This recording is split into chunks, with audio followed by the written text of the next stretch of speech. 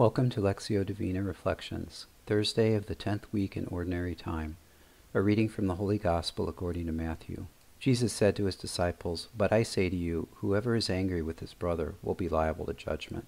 Therefore, if you bring your gift to the altar, and there recall that your brother has anything against you, leave your gift there at the altar, go first and be reconciled with your brother, and then come and offer your gift."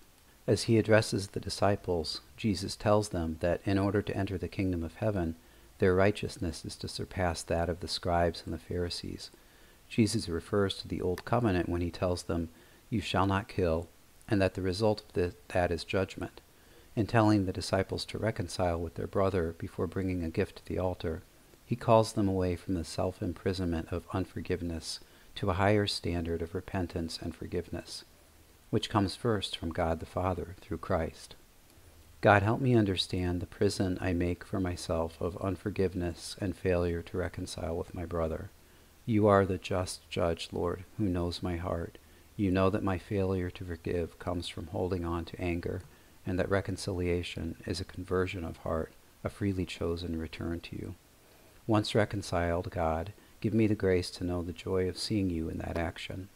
As St. Paul says in the first reading, all of us, gazing with unveiled face on the glory of the Lord, are being transformed into the same image from glory to glory as from the Lord who is the Spirit. From the Gospel Acclamation, I give you a new commandment. Love one another as I have loved you. Glory be to the Father, and to the Son, and to the Holy Spirit, as it was in the beginning, is now, and ever shall be, world without end. Amen.